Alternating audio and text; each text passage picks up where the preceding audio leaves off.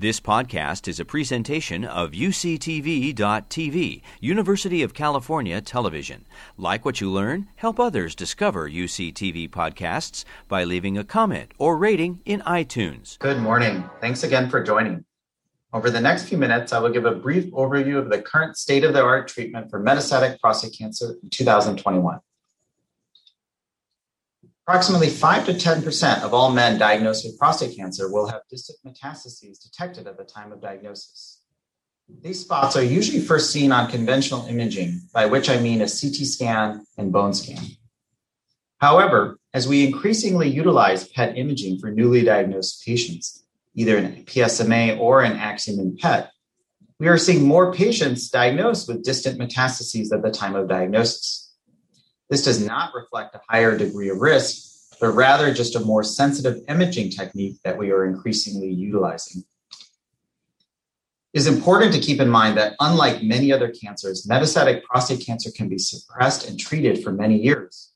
In fact, the average survival of 5+ years for metastatic prostate cancer is far longer than that seen with other stage 4 cancers. Our goal of treatment is to suppress the cancer as durably and as potently as we can with upfront hormonal therapy. Many of our treatment decisions in patients with metastatic prostate cancer are guided by the assessment of volume of metastatic disease at the time of diagnosis. This definition is based on conventional imaging with CT and bone scan and not by PET scan. High volume disease is defined as either the presence of visceral organ metastases, such as spots of cancer in the lung or liver, or the presence of 4 or more cancer metastases in the bone, with at least one falling outside the spine and pelvis. The survival curves on the right illustrate the difference in average survival for men with low versus high volume disease. If you focus only on the green lines, the top plot shows the survival in those with high volume disease, whereas the bottom plot shows the survival for low volume disease. Comparing these two green lines, you see that the average survival is much longer for those with low volume disease on scan. For patients with metastatic prostate cancer, the standard of care has changed. We used to treat such patients with Lupron, with or without bicalutamide. Now in 2021, in almost all cases, treatment should be intensified with a combination of Lupron plus either abiraterone, enzalutamide, apalutamide, or docetaxel chemotherapy. All 4 studies have demonstrated a long-term survival benefit added to Lupron as compared with patients treated with Lupron alone. In the case of docetaxel, it is important to note that this long-term survival benefit was primarily restricted to those with high volume disease, as per the definition we discussed on the previous slide. Shown here are the long-term survival results of all 4 of the treatments: docetaxel in high-volume metastatic prostate cancer, abiraterone, enzalutamide, and apalutamide.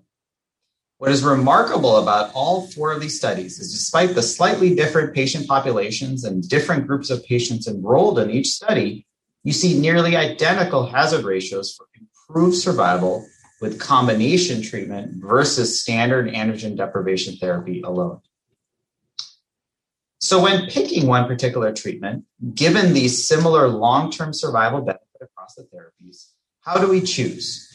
Well, this depends on a number of factors, and there really requires a detailed discussion with your clinician. Number 1, the side effects and quality of life and impact on quality of life is critical. So, for example, docetaxel may cause neuropathy, hair loss, and a rare risk of lung inflammation that can be quite serious. On the other hand, docetaxel is given for a finite treatment period of 6 cycles or 18 weeks, as opposed to continuous combined hormone therapy until resistance. Other medical factors may factor in. For example, a patient with hard-to-control diabetes may not want to take or be given prednisone concurrently with abiraterone because of elevations in blood sugar levels. For that patient, it may be more appropriate to treat with apalutamide or enzalutamide. Drug-drug interactions may factor in. We particularly see this in patients who are on chronic anticoagulation, some of which may interact with apalutamide and enzalutamide. Drug costs are a huge factor and I think play a big role in our treatment decision-making, like it or not. Abiraterone is available in generic form and also has the advantage of an alternative dosing schema in which patients can take one tablet with a light fat meal as opposed to 4 tablets on an empty stomach, which can substantially reduce the cost of medication. And finally, as we've discussed, for those with low volume disease, there really was no proven long-term survival advantage with docetaxel in this setting, and we would choose amongst the hormonal agents for these particular patients.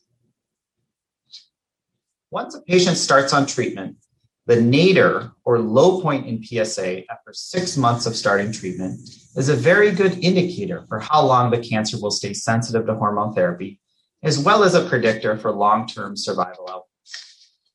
Shown here in the Kaplan-Meier plot is the long-term survival dividing patients by nadir PSA, above 4, which is represented by the bottom curve, between 0.2 to 4, represented by the middle curve, and those with an optimal PSA less than 0.2 are shown in the top curve. With the newer studies with the combination treatments with abiraterone, apalutamide, enzalutamide, and with docetaxel, the same holds true. A nadir PSA of less than 0.2 after 6 to 12 months of therapy is a sign that the cancer has a better than average responsiveness to hormonal therapy and improved long-term outcomes. In patients with metastatic cancer, we still consider treating the primary tumor. There are potential advantages to this approach, including the prevention of new sites of cancer spread, as well as control of the primary tumor, which can otherwise lead to problems such as urinary obstruction. As shown in the survival curve on the left, in patients with low volume metastatic disease, there was a long-term survival advantage achieved with the addition of radiation to the prostate coupled with hormonal therapy as compared to hormonal therapy alone. A similar survival advantage could not be demonstrated in those with high volume disease as shown on the right. This is another example where the volume of disease at the time of diagnosis impacts our treatment decisions. And based on these results, we do offer radiation to the prostate in patients with low volume metastatic cancer. We don't routinely do so for those with higher volume disease. However, it is worth noting that a patient who has obstructive urinary symptoms related to the primary tumor that does not readily respond to the initiation of systemic therapy, that patient should still be considered for focal treatment of the prostate. Finally, it's worth noting that there are a number of ongoing questions in this clinical disease setting, and it's one of the most active areas in prostate cancer research at the current time. Amongst the pertinent questions are, should we combine chemotherapy and hormone therapy? Right now, we do not recommend this approach as there's no phase 3 clinical trial data to support. There are multiple clinical trials underway. In patients with only a few metastases detected on a sensitive scan technique, such as a PSMA PET, should we be adding in metastasis-directed radiation for such patients? This is an ongoing question. In selected patients, should we think about addition of PARP inhibitors, particularly those with DNA repair pathway mutations, such as BRCA2? Should we think about the addition of lutetium-617, which you'll hear more about? Should we think about that as an upfront treatment in combination with hormonal therapy?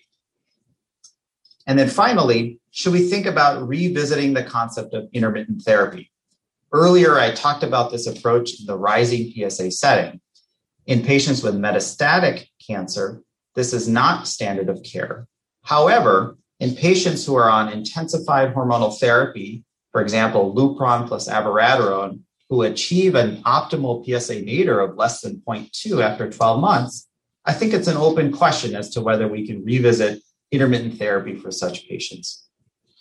These treatments and these ideas should not be considered standard of care at the current time, but stay tuned for updates over the next several years as we get results from these studies. To wrap up, here are the take-home points. The PSA nadir, or low point after the start of treatment, along with the volume of metastatic disease using the definition that we've defined, are key prognostic factors in this setting. The standard of care for nearly all men with metastatic hormone-sensitive prostate cancer should be combination treatment, Lupron coupled with one of the following shown there, abiraterone, enzalutamide, apalutamide, or docetaxel. with the latter being restricted to those with higher volume disease. Treatment of the primary tumor is recommended for those with low volume disease on baseline imaging or obstructive urinary symptoms that don't readily improve with treatment. Thank you very much for your attention. I would have loved to join the live Q&A event, but I'm celebrating my 10th wedding anniversary with my wife this weekend. I hope I can always see you live at our next event. Great. Thank you, Rahul. Let me ask one question of Mac. So Mac, can you just expand a little bit on the role, and I know you will, the role of radiation therapy to the prostate in men with metastatic prostate cancer, which Rahul described. Here's my specific question to you. The study that the sentinel study that everyone cites, which is the Stampede study, used radiation to the prostate only. And yet you've been telling us there's a high risk of pelvic nodes. So how should we be treating patients? And is there a limit to the extent of metastatic disease beyond which you say, you know what, probably radiation is not indicated? Yeah, so that's a great question. So in my practice, so first of all, the fractionation that they use in the Stampede study is not a fractionation that I would use to try to get local control in the classic sense. So I don't actually use the fractionation, although I use their data to justify doing prostate radiation. And we talked yesterday about treatment of the primary. I use SBRT to treat the primary in 4 fractions. If I'm not going to treat the pelvis, I just treat the prostate. And then I use the justification based on the Oriole study, which deals with SBRT for metastatic disease. So if I have a patient who has metastatic disease, I usually, and they don't have bulky adenopathy, they just have a local primary, which is untreated, and say an isolated bone met or isolated pelvic met, I treat the prostate and I treat the metastasis with SBRT. I don't typically treat the whole pelvis. If they have nodal disease that's obvious on PET scan or by CT or MRI, I will treat the prostate and the nodes and the metastasis. So that's sort of how I look at it. But I don't know. I think that pelvic radiation can be immunosuppressive, and so if a patient has an isolated metastasis, I treat the prostate and the isolated metastasis. Got it. And the second part of that question that I had for you was, if how many, if you're not going to be treating the metastases, let's say it's 10 spots or 5 spots, at what point, so the patient presents with metastatic disease, at what point do you say, no, there's no reason to treat the prostate itself? Oh, well, that's, so when you talk about the Stampede study, the number of the high volume versus low volume disease was based on conventional imaging. Right. So if a patient has conventional imaging that shows no evidence of metastatic disease, but a PSMA PET that shows several metastases, I still treat those metastases. Great. What if you have 20 metastases on PSMA PET? Well, then, you have systemic disease. I've never treated 20 metastases, but I've treated quite a few. So, you have to really individualize it.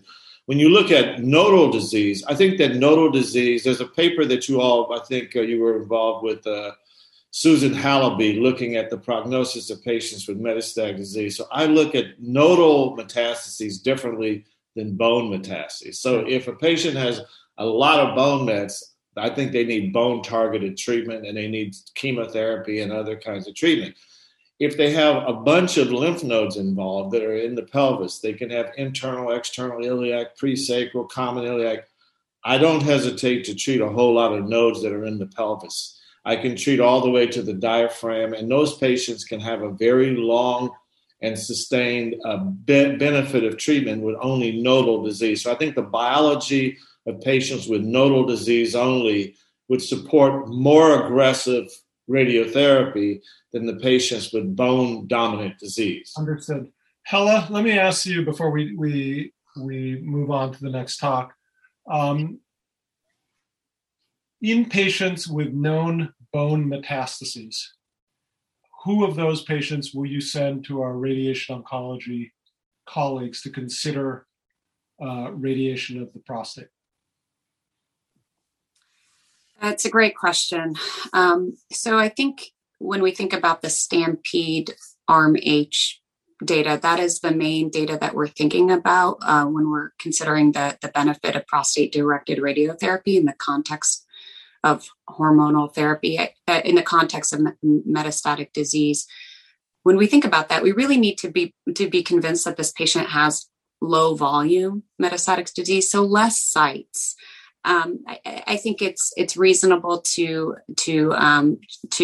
first evaluate how many sites are there, and if the patient has 5 or less, perhaps that would be reasonable to discuss. And we know that from that data, there seems to be a real benefit to that population to consider.